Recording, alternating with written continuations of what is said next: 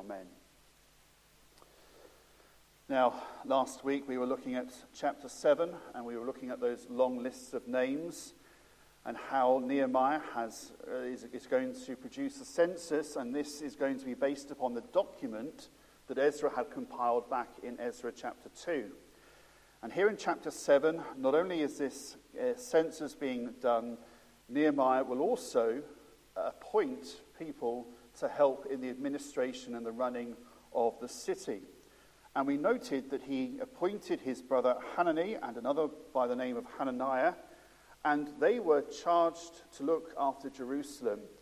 And we saw how they were faithful men and they feared God above many. And so this city at this point is sparsely populated. People were living out in the surrounding cities throughout Israel. We find that in verse 73 of chapter 7.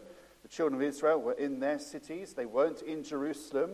And so the walls had been built, the temple had been erected, the altar had been reared up, but there were no people to speak of any great number that were actually living and dwelling in Jerusalem. And Jerusalem was a city to be populated with people.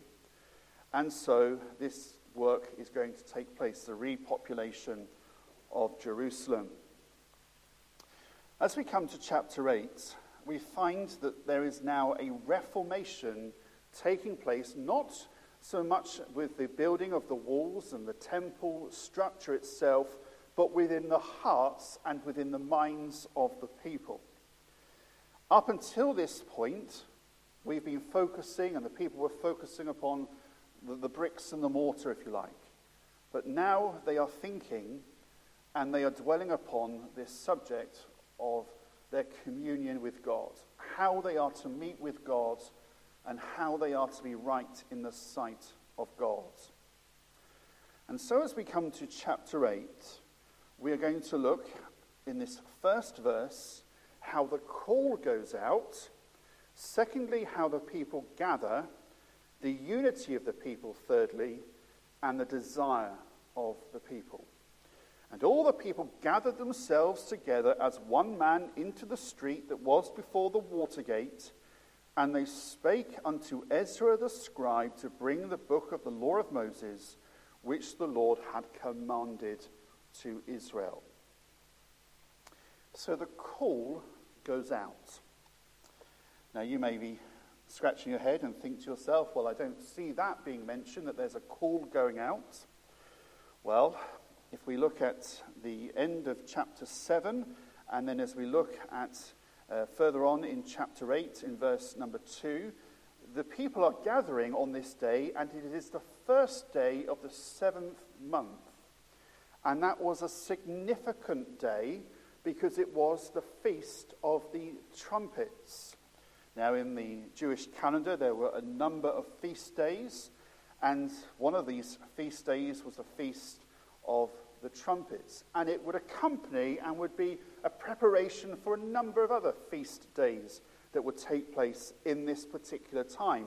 So as we read toward the end of chapter 8, you have the Feast of Booths, or the Feast of Tabernacles, being mentioned. Now this day, the Feast of Trumpets, is mentioned back in Leviticus chapter 23 and verse number 24. Leviticus 23 and verse 24. Speak unto the children of Israel, saying, in the 7th month, in the first day of the month, shall you have a Sabbath, a memorial of blowing of trumpets, and holy convocation. Ye shall do no servile work therein, but ye shall offer an offering made by fire unto the Lord. So this was a special day. It was one of the additional Sabbaths. This is different to the weekly Sabbaths, but throughout the year and at other points in periods such as the year of Jubilee, there would be other additional Sabbaths that the children of Israel were to adhere to and to keep. It was a day of rest. No servile work was to be done. And it would be for the purpose of blowing these trumpets and people gathering together for this solemn assembly or this holy convocation. You have the way in which God's people gather, and you find that in a number of occasions they are mentioned in the Old Testament. So, for example, you could look at the prophecy of Zephaniah chapter 3 and verse number 18. We thought about this during the lockdown period. And there in Zephaniah we find that the solemn assemblies are being referred to. And the people there were sad because the solemn assemblies were being neglected, and they were sorrowful for them. I will gather them that are sorrowful for the solemn assembly, who are of thee, to whom the reproach of it was a burden. You have in the book of Joel as well, the way in which the solemn assembly is mentioned in chapter 1 and verse 14, and also in chapter 2, verses 15 to 16, that call for the solemn assembly or the gathering of God's people. So this gathering that we have in Nehemiah 8 is according to the law of God, according to the Levitical instructions. The blowing of the trumpet was practically, very immensely practical. If you could think about a trumpet being sounded, it could be heard far and wide. It could be heard further than the natural voice could be heard. And it would be used to raise an alarm. It would be used to warn of danger. It would be used also, in this case, for the people to come and gather. Trumpets are mentioned in many places in the scriptures. For example, in the giving of the law on Mount Sinai in Exodus chapter 19, you find that many terrifying things take place, and one of those things that takes place is the noise of the trumpet, a sign that the presence of the Lord was there.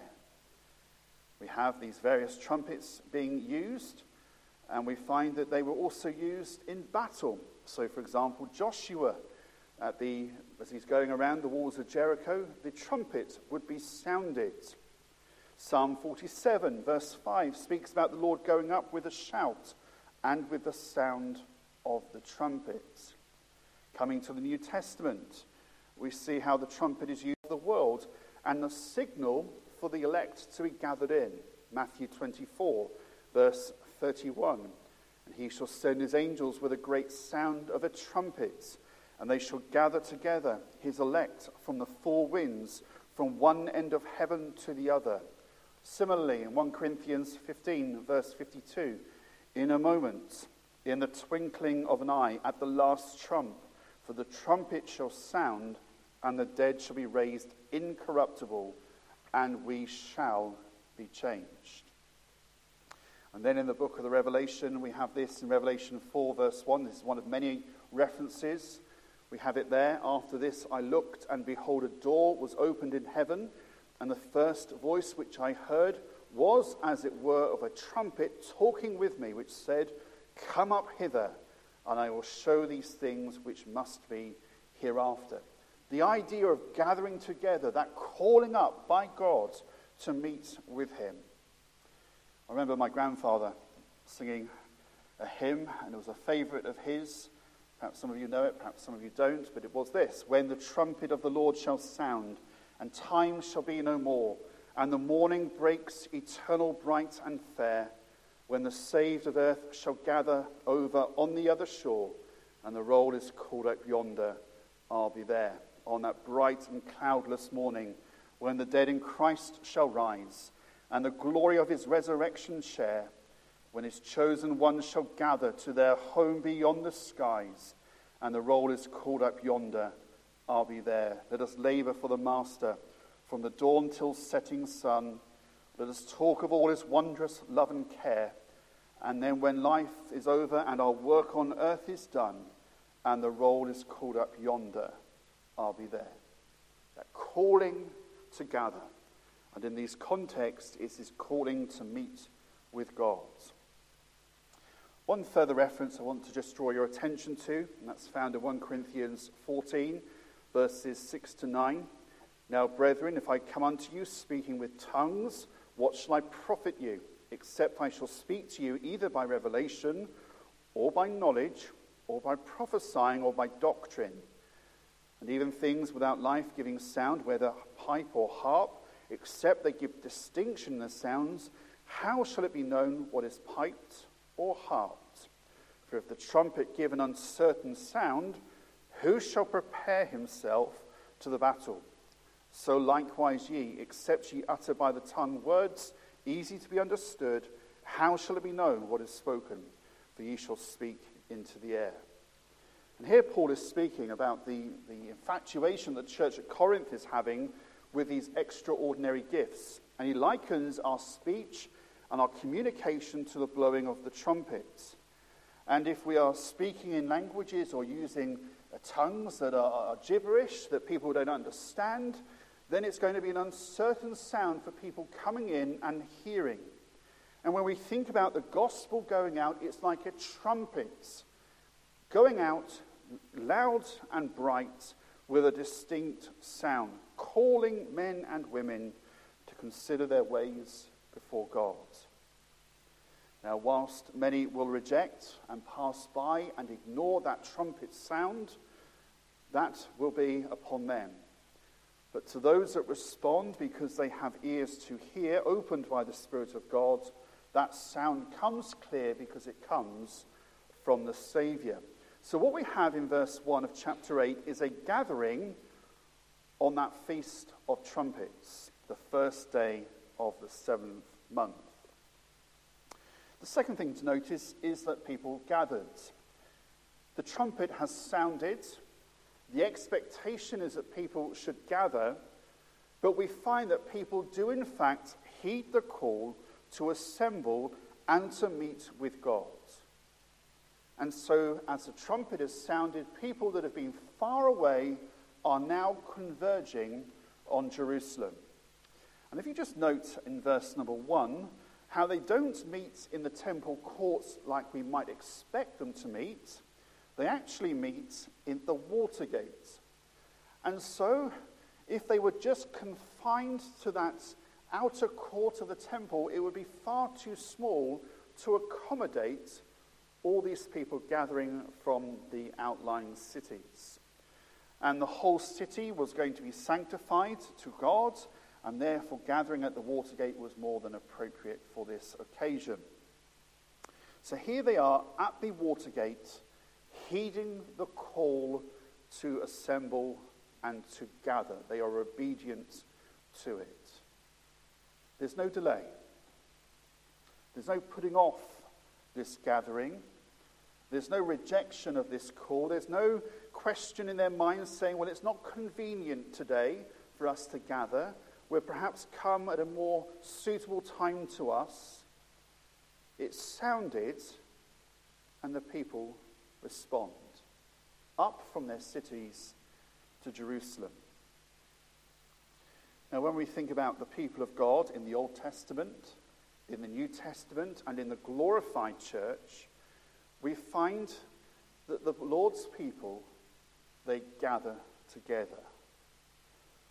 The people of God are not in the normal design of things to exist isolated from other believers. Now, of course, there are exceptions. John was on the Isle of Patmos, persecuted, banished, exiled.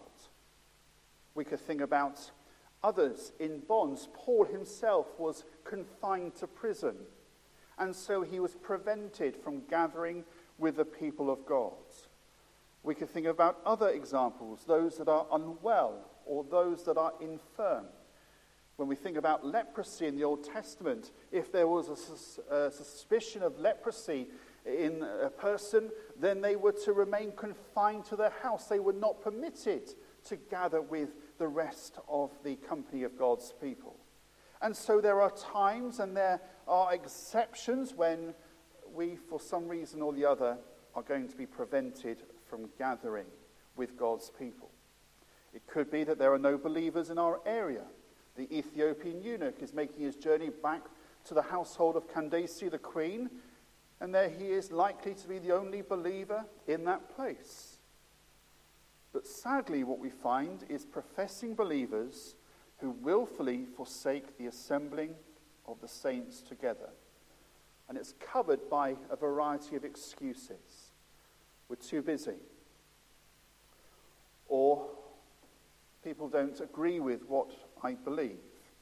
They perhaps don't put it that way. They perhaps couch it that other people don't believe, are being unfaithful in what they believe, but they can't find anybody that agrees with them. Others may say that church is not essential and we can worship alone and in our homes. And whilst we do worship at home and alone at times, that is not to put away the command to gather. Over the last 2 years, this explosion of online church, which in fact doesn't really make sense because church is all about gathering the called out ones.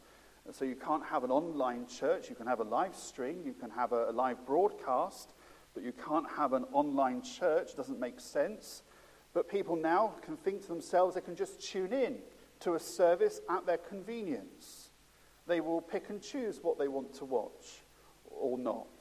And perhaps they might even join with a church many thousands of miles away.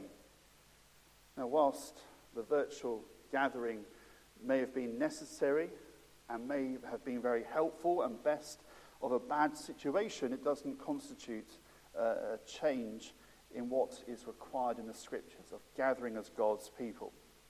We come to the New Testament, we find a number of examples of the Lord's people gathering. Matthew 18, verse 20. For where 2 or 3 are gathered together in my name, there am I in the midst of them. Colossians 3, verse 16. Let the word of Christ dwell in you richly in all wisdom, teaching and admonishing one another in psalms and hymns and spiritual songs, singing with grace in your hearts to the Lord. There is that idea of being together and making noise together and communicating with each other. Hebrews 10:25. Not forsaking the assembling of ourselves together as the manner of some is, but exhorting one another, and so much the more as you see the day approaching. There, the writer to the Hebrews is giving the command that people shouldn't forsake the gathering together, but also an exhortation. We need to do it even more so with the days in which we live. In 1 Corinthians 14, we have Paul saying, how is it then, brethren, when ye come together, every one of you hath a psalm, hath a doctrine, hath a tongue, hath a revelation, hath an interpretation. Let all things be done unto edifying. It's clearly in the mind of Paul that God's people gather together physically in one place. In Acts chapter 2, in fact, the whole of Acts chapter 2 is all about the people gathering. In Acts chapter 2, verse 1, when the day of Pentecost was fully come, they were all with one accord in one place.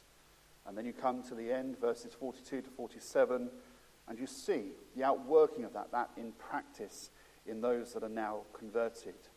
Psalm 50, verse 5, gather my saints together unto me, those that have made a covenant with me by sacrifice. And so these people are gathering together to meet with each other, but principally to meet as one with God.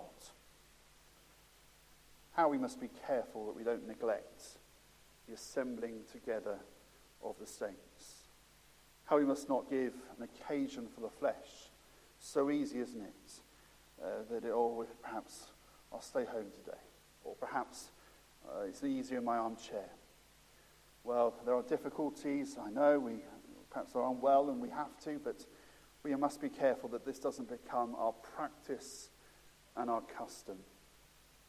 And when we do gather, we need to show in sincerity how that this is something that we desire. The third thing to notice is the people's unity.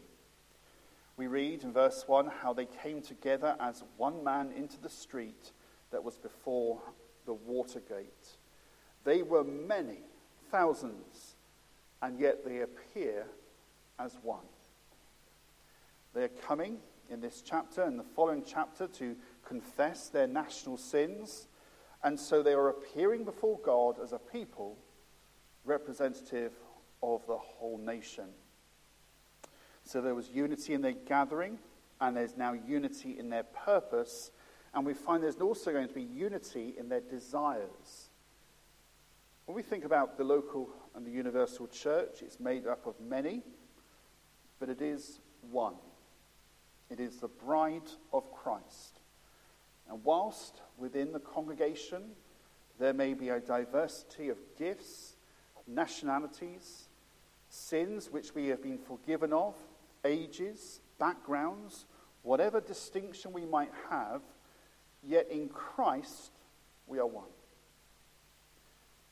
That is why when we think about our brothers and sisters in other parts of the world, our hearts should be moved to compassion with them, because as they are suffering, we will weep with them, or so we should. We are one in Christ. The Lord Jesus Christ, in his great high priestly prayer of John 17, speaks about his people being one. But it's in that context of the word that sanctifies them.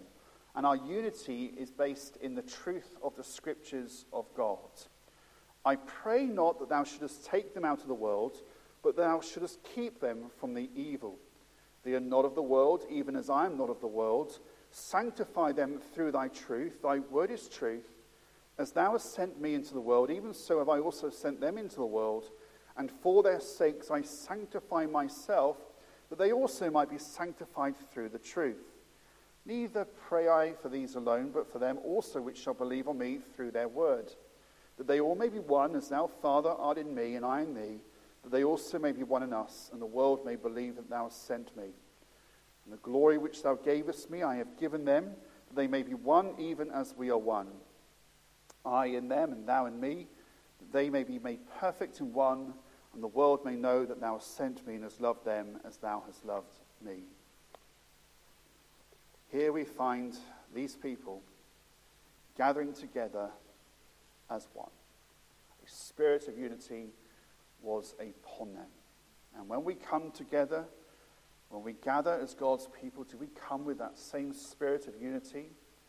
A desire to identify with the people of God? Or do we come seeking to be bound and governed by the scriptures of truth, being united to Christ? Or are we coming as individuals wanting our own way and having our own opinions and putting forward our own agendas? These people came as one. The fourth thing to note, and with this we close, the people's desire.